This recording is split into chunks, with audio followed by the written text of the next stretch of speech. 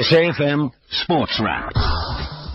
Good evening to you. Welcome to SAFM Sports Wrap. Thank you to Siki and the rest of the MoneyWeb team. They're back again tomorrow at 6 p.m. My name is Brad Brown with you until 7 tonight, and we've got a pretty busy show lined up for you today. We'll be chatting extensively about Tokyo Sexwale putting his name into their hat for the FIFA presidency. We'll also chat to the president of the Golden Lions Rugby Union, Kevin de Klerk, about the Lions' perfect season for 2015. But we start with football news. FIFA presidential candidate Tokyo Sexwale says he's humbled to have received so much support from the Southern African region, as most of the COSAFA football region nominated him before last night's deadline. We'll hear from him later on in this evening's show as well. In PSL news, Orlando Pirates coach Eric Tinkler says it's important for his team to get back to winning ways in the ABSA Premiership. The Buccaneers are chasing their first Premiership victory since August when they clash with Golden Arrows tomorrow night. Pirates have a tough 10 days ahead of them. That clash, plus 2 Soweto derbies and an encounter with Ajax Cape Town. The coach believes that this period of the season is vital. Those games with good momentum, confidence, the morale is high, and the football that we're playing is of a high standard. And that's what we need to try and get back into our game. So all of that obviously affects us as a technical team, affects the players, because we're all aware of it. And we know the importance of us getting back to our winning ways and playing the type of football that we know we can produce. The coach also spoke about the media coverage of his team this season so far and says they're not breathing any confidence into his players. Prior to our form, as well as fatigue, if you recall. The press were using the fatigue as being a major concern, but then we got through to the group phase, and then the fatigue issue disappeared, and all of a sudden here came the form. And I think psychologically it does affect the players to a degree. But it's my job to obviously make them understand that they need to apply themselves the exact same way that they've been applying themselves in the African competition. Meanwhile, yesterday marked 1 year since the passing of Pirates and Bafana Bafana goalkeeper Senzo Mayiwa. Mayiwa was gunned down during an alleged botch robbery in Vosloorus, east of Johannesburg. The coach says Mayiwa's loss has left a gaping hole at the club. Senzo will be sorely missed, and I don't think there's anybody who had the experience of actually working with Senzo. I don't think anybody has forgotten his memory, because you feel it every day at training. Tonight in the PSL, Mpumalanga Black Aces have the chance to go top of the log. They travel to the FNB Stadium to play Kaizer Chiefs. Tonight's other encounter sees Chippa United welcome SuperSport United at the Nelson Mandela Bay Stadium. Kickoff in both of those in an hour from now. North of us, Chad have hired Cameroon defender Rigobert Song after they sacked their coach Emmanuel Tregout. It's also Capital One Cup action to look forward to this evening. Chelsea travel to take on Stoke. Sheffield Wednesday welcome Arsenal. Hull come up against Leicester City, and Norwich are away to Everton. Those kick off at 9:45 this evening.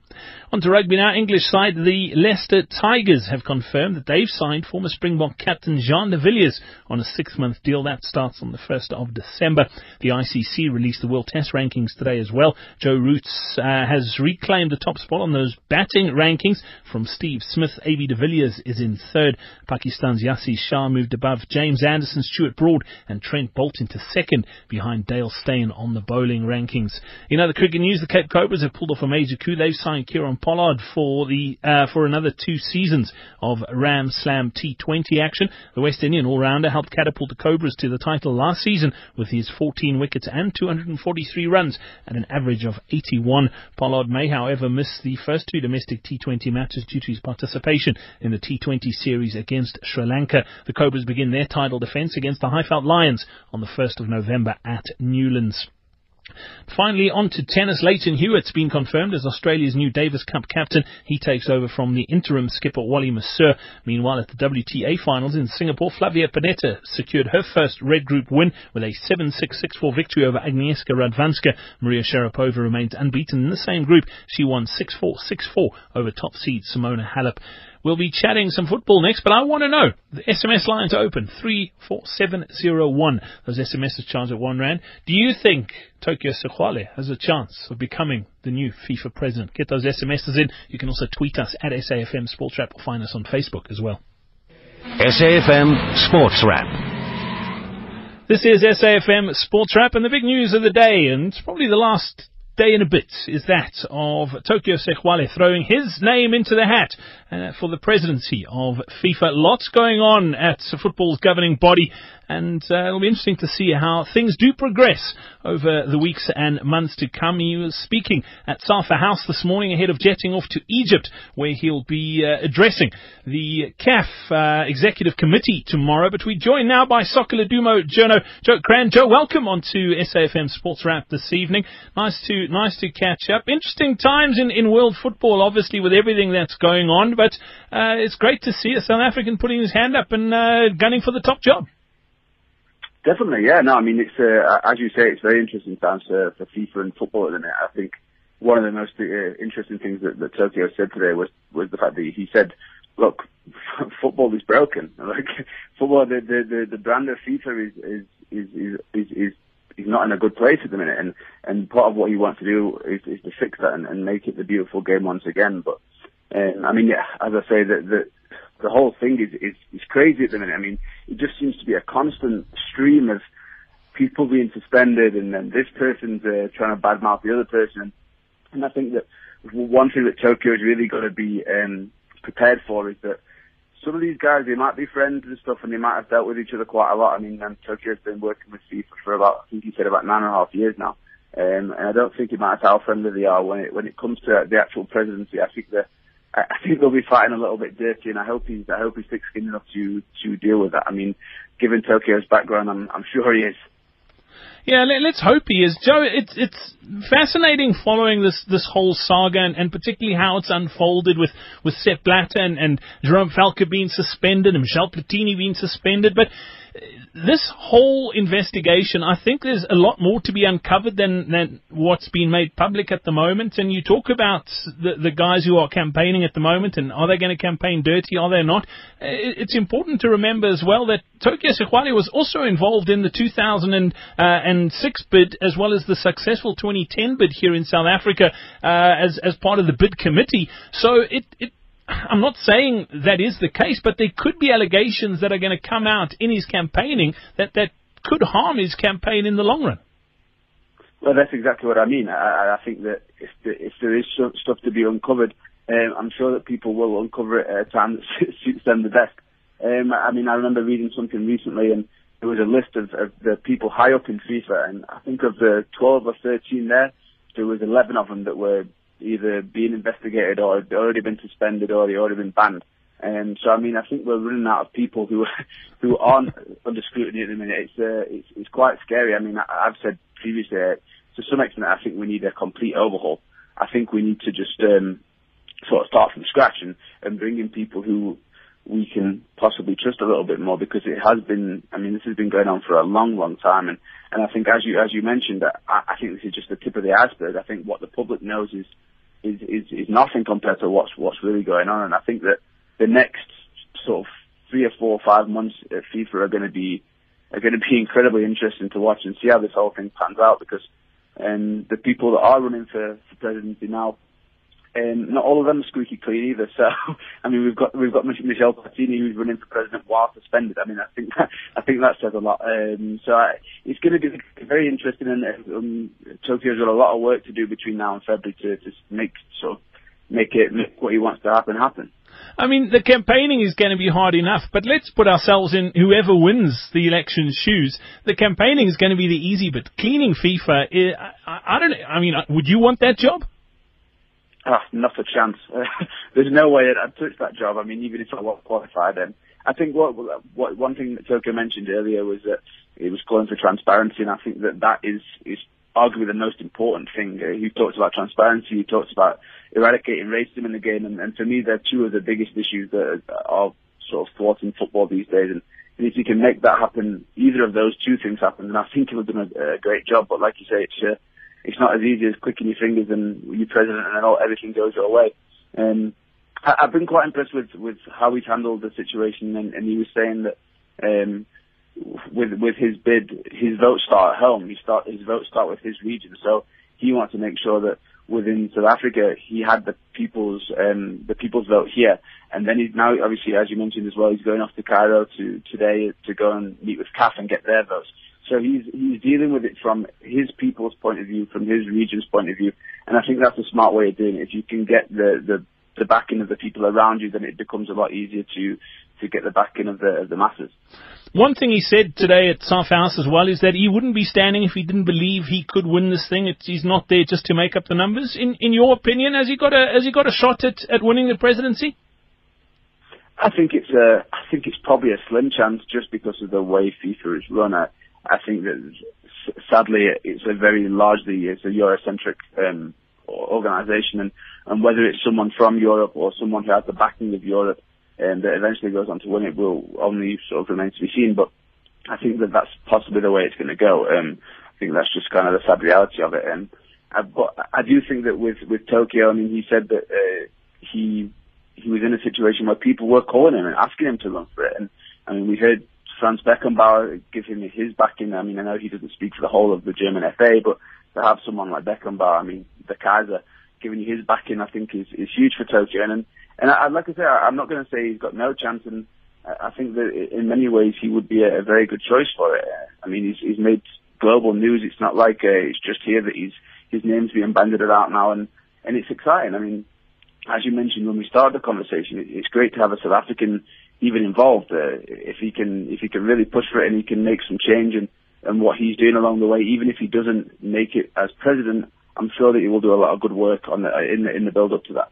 Joe, Tokyo Sexwale is very politically connected here in South Africa. From a business point of view, he's super successful. He's got lots of business connections too. Could that play in his favour in these elections? I think that kind of those kind of contacts and that kind of maths can only help in these sort of situations. I think when you're running for anything, especially something as big as a FIFA presidency, having business, having money, having support and backing and stuff from all over the country that you come from, for instance, is huge. And I think that can make a massive difference in terms of whether he's going to be successful or not. I mean, obviously, the first step for him is now to persuade CAF to get those countries behind him first. And then if that happens, if he manages to get the bulk of CAF behind him, then who knows what could happen. We'll watch this space closely. Those elections happening early in 2016. Joe Cran, Soccer Laduma Journo, thank you so much for joining us this evening on SAFM Sports Wrap. Much appreciated, and we look forward to catching up again soon. Anytime. Give me a call whenever. AM Live with Sakina Kamwendo. The best the morning has to offer. So what is your take on the reviewed or relaxed visa laws as they stand at the moment? Are you happy with this decision? The please as such, we said it's a step in the right direction. So we are then saying some of the things that we will want some clarification. What is that exactly that will then be required if the birth certificate is not required anymore? So that we go out into the market with some clarity. We don't leave people being ambiguous, people question what is it that South Africa is asking for right now. So that's why we mean when we say we want to study the regulations, the concession, so that we become clear when we go to the marketplace.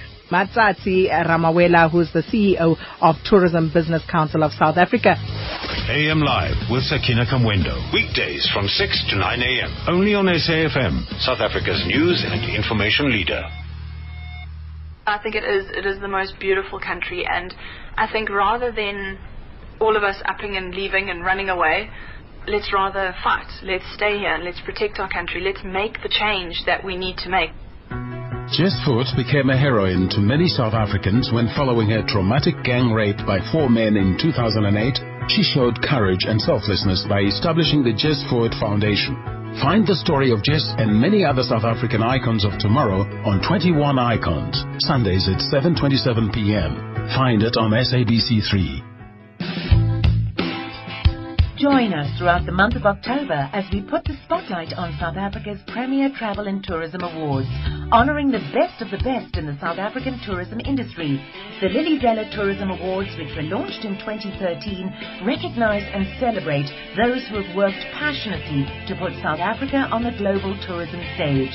Join us as we'll be talking to provincial winners as we build towards the national event on the 22nd of October, where the best of the best in the tourism industry will be honoured. The Lily Zeller Tourism Awards. SAFM Sports Wrap. Still coming up on this evening's show, we'll touch base with Golden Lions President Kevin de Klerk about the Lions' successful 2015 Absa Currie Cup campaign. But obviously the big story of the day is FIFA presidential candidate Tokyo Sexwale, who's jetting off to Egypt to meet with the CAF Executive Committee tomorrow. He says he's humbled to have received so much support from the Southern African region, as most of the countries in the COSAFA football region nominated him before last night's deadline.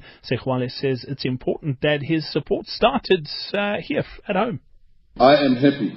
I am very happy to have been endorsed by the South African Football Association leadership unanimously. When they had done that, I had no nominations. And a number of you, I'm sure, were speculating, where are his nominations for the candidacy? The truth is that I had none. I couldn't have any nominations. It was 72 hours ago. Because at that time, I'm still thinking. All other people, I'm sure, were doing their work. You couldn't have nominations because you're still thinking. But once SAFA had taken a position, all that was needed was a phone call. I phoned a few people. I want to say here, I was very pleasantly surprised with the response I got within hours. All my nominations came in yesterday, all of them. Many people would struggle to call the 54 associations and many others across the world. But I decided that all my nominations must begin in my region, one step at a time. Start at home, start in the region, and go across the continent. Then we can meet others on equal ground globally. All the nominations. And I want to congratulate those countries that all flooded in, I say flooded, to say we're nominating in hours. The next step in the nomination process is the ethics checks to see if all 8 candidates qualify for the elections that will take place in February next year. Sexwale will face stiff competition from Asian Football Confederation President and FIFA Vice President Sheikh Salman bin Ibrahim Al Khalifa of Bahrain, UEFA Secretary General Gianni Infantino, and they're also outsiders like Jerome Champagne. A few weeks ago, Sexwale received an endorsement from German football legend Franz Beckenbauer, but he knows you'll need more than just that to be chosen as the candidate to replace Sepp Blatter. Of course, it's real. I had said I'm applying my mind, I'm weighing all options, and at that time I had not made any, I was quite close to making a decision. But I have great respect for the Kaiser, for Franz Beckenbauer, for people like Pele, and other members of his generation. The Yusobius, God bless him because he has passed on. These are my heroes. These are people that we started playing real international football, watching them in the kind of black and white films that were available. And Beckenbauer has been working very close with us here in South Africa.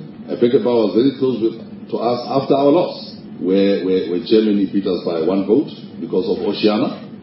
And Beckenbauer, you would know, accepted the whole team of South Africans to work with them during their 2006 World Cup. I regarded him as a gentleman. So an endorsement like that from him was humbling. I know he's now embroiled in his own problems, and I'd like to believe that he'll be able to tackle those issues, because they should not affect and tarnish his reputation. But as a man of his word, as a man of football, as an administrator, and as a leader, Beckenbauer is amongst the best in the world. Sexwale is no stranger to FIFA. He served in its media committee, the anti-racism task team, and lately was assigned by former President Sepp Blatter to mediate for FIFA in the dispute between the Israeli and Palestinian soccer federations. He speaks glowingly about the roles he played within FIFA. I have been with FIFA for 9 years. I'm one of the founders of the Say No to Racism campaign, because racism is the single largest thing that will destroy football. If you are in football, you don't know about racism, then you don't know football. Because it's the only thing that will divide people. And I know how to treat the question of racism. In 2006, we launched the Say No to Racism of FIFA. I've been a member of the FIFA Fair Play and Social Responsibility Committee. That's the one which designed, the blue and white, the blue and yellow flag, the one the kids walk in the stadium with, and they put it at an angle. It's written fair play. Fair play is about good play on the field. It's about doping, chief. It's about corruption, fighting corruption. It's about bribery. That's when I learned in that committee for 4 years that there's got to be fair play. What is broken in FIFA are the rules which are in that committee, of which I was a member for 4 years. Then I was transferred to your committee, in which I serve right now, the media committee, the biggest committee. We broadcast every day, because football is a 24 It's a 25-hour work. As we're sitting, people are playing. When the others sleep, as Japan will be sleeping very soon, United States will wake up, California, San Francisco. It plays around the clock. It is in that media committee, therefore, that I learned that this is something else. It's a unifier. It brings people together. It breaks down, Madiba says, sport breaks down barriers, racial barriers. This is Sport on SAFM, every supporter's greatest resource. You're listening to South Africa's news and information leader. This is SAFM and Sports Wrap. It is. This past weekend was another jam-packed one with some great rugby action. And we spoke extensively about the World Cup semi-finals that took place. The Springboks were in action. But we previewed the game on Friday evening, and it was the culmination of this year's Absa Currie Cup. Saw the Golden Lions hosting Western Province at Emirates Airline Park. And in the end, it turned out to be a perfect season for the Golden Lions. They couldn't have asked for better. And it's an absolute pleasure to welcome on to SAFM Sports Wrap this evening the president of the Golden Lions Rugby Union, Kevin de Klerk. Kevin, welcome on to SAFM, and first up, congratulations on that 32-24 victory. Thank you so much, Bradley, and to your listeners there at SAFM, lovely to be with you. Kevin, as a Lions fan myself, it was, you couldn't have asked for anything better from a team. It was a slight wobble in the semi-final against the Cheetahs, but came through unscathed, and that might have been the catalyst for that wonderful performance in the final. Yes, always the case, Brady. I think finals and semi-finals are always somewhat different to the run-up through the games throughout the season. I think the sides performed marvellously well, but understandably a bit nervous. And I was fortunately overseas at the time watching the quarterfinals, and I was picking up the commentary sort of minute on minute. I couldn't work out exactly what was going on. But, unfortunately in this competition, the bodies are littered along the way, where sides have rested a week before a final or a semi-final and have paid the price. And we learned that hard lesson. We never seemed to learn it, but we did. But they came through wonderfully at the end. All praise to the team. They did remarkably well. It's been a fabulous season for us, Freddie. Hard work done, taking game per game. And I think, thankful to what we achieved, and also a number of milestones covered. I think the Lions side that achieved this goes back as far as 1950, where they won 12 games in a row plus the finals. So that's some feat in itself. That's all glory to the team. They're the ones that go out there and set it up Saturday, and also ready to a wonderful coaching staff.